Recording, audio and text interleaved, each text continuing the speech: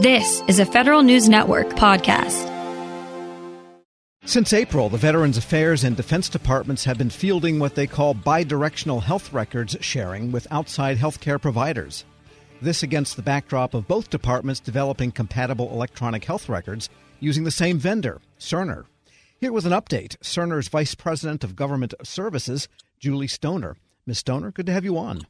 Good to be here. Thank you for having me. So this is really long-term for both outfits, VA and DOD, I guess, and Cerner, too, for that matter. Just out of curiosity, because you came up through the commercial ranks at Cerner, does it take this long for the average medical establishment to convert to a new EHR, as it does VA and DOD?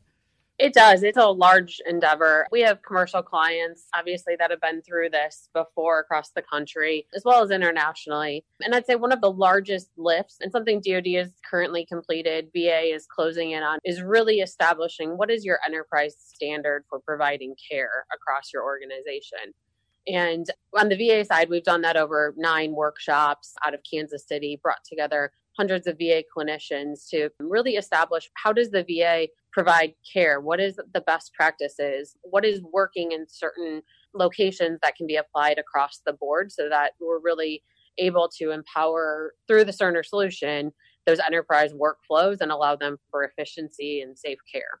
And do you have the same team that is dealing with DOD and VA, since their goal is, the whole point of all of this is compatibility?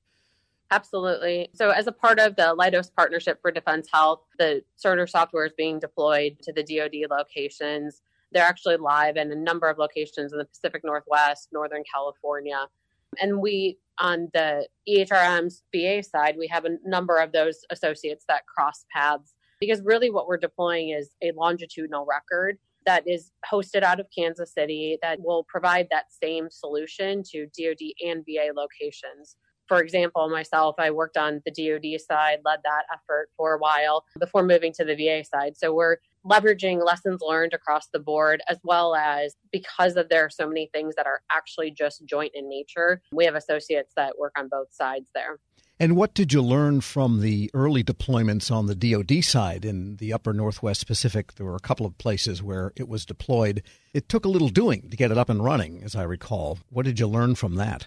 I'd say 2 of the biggest lessons learned that we saw, one was around those enterprise workflows. So because we have the opportunity to bring forward a consistent way of providing care and empowering those standard processes, we found it to be really important to actually communicate out what those enterprise workflows were ahead of the system going live.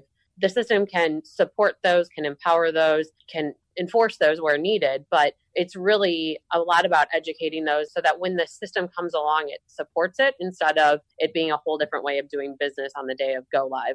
And that's one thing that LPDH has and the DoD has embraced in their future waves, and definitely something that we've incorporated on the VA side.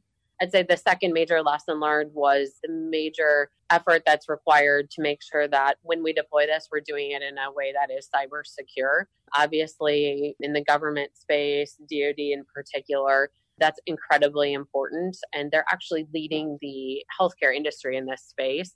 And so that's one of those things that we're able to work very closely with DoD and VA to incorporate into our now commercial processes. And when you mention workflows and so forth, the implication there is that the word electronic health record doesn't really embody what it is you're installing, because it goes way deep into the clinical delivery day-to-day services and not just whether patient XYZ had a shot on December 9th.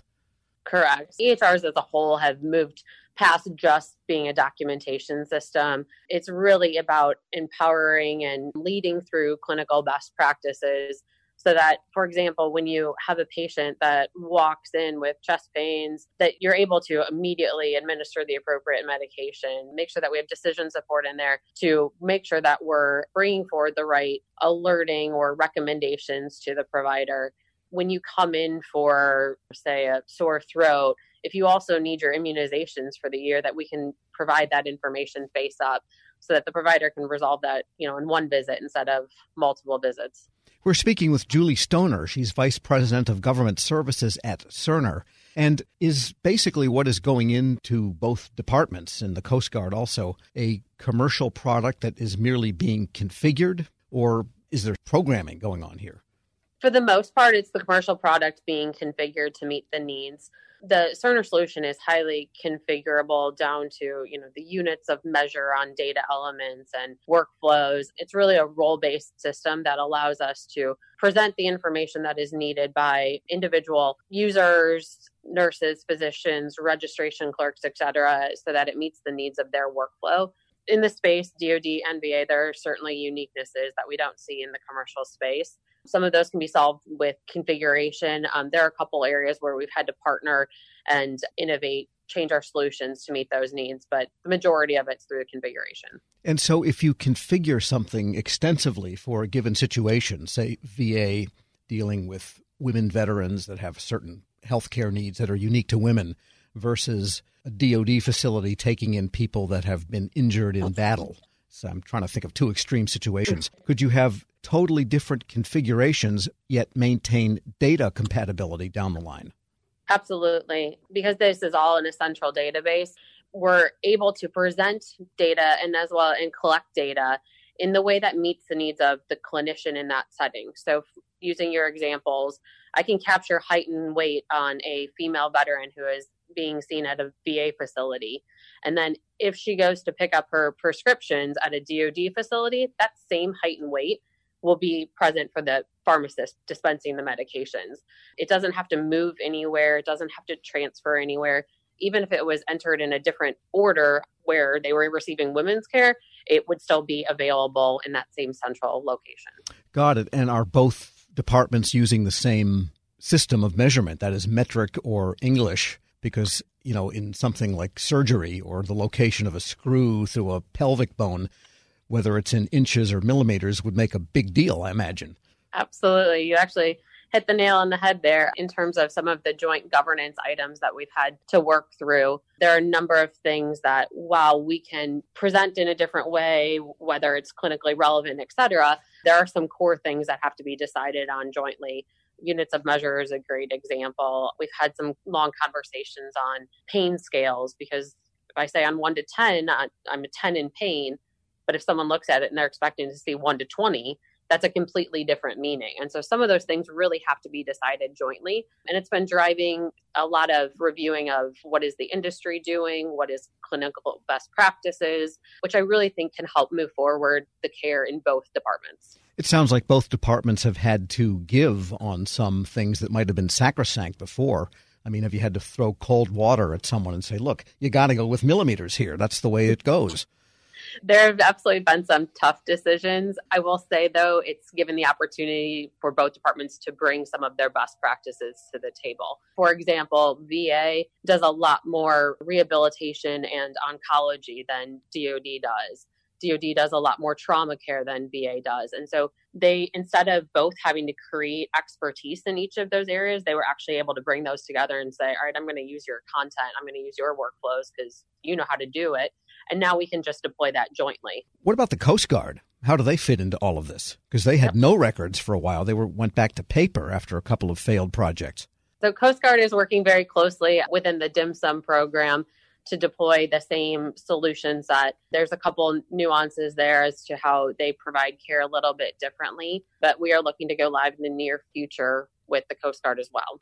And in all of these instances, it sounds like you have to have a lot of different functions and people involved before you decide on a configuration or a workflow or, say, a screen presentation.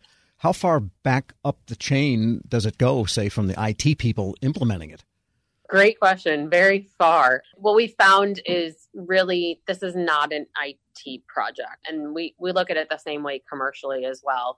The IT system can support the workflows, but really what we want to be doing is not just automating what's there, not just documenting what's there, but using this to drive workflows and drive best practices and ultimately better outcomes. Because when we are able to capture this data, we can also then use that in research as to, can we present, suicide prevention has been a huge topic as of late. Can we look at those indicators? One, use the data to develop what are the things that are indicators. But then when a patient comes in and may be there for something completely different, but all the indicators are there, provide that intervention ahead of time is really kind of where we'd like to see this go. I guess in the long term, you could be able to really do some, I guess, scholarly supportable research in trends in health issues regarding racial disparities, gender disparities, age disparities, even geographical, I imagine.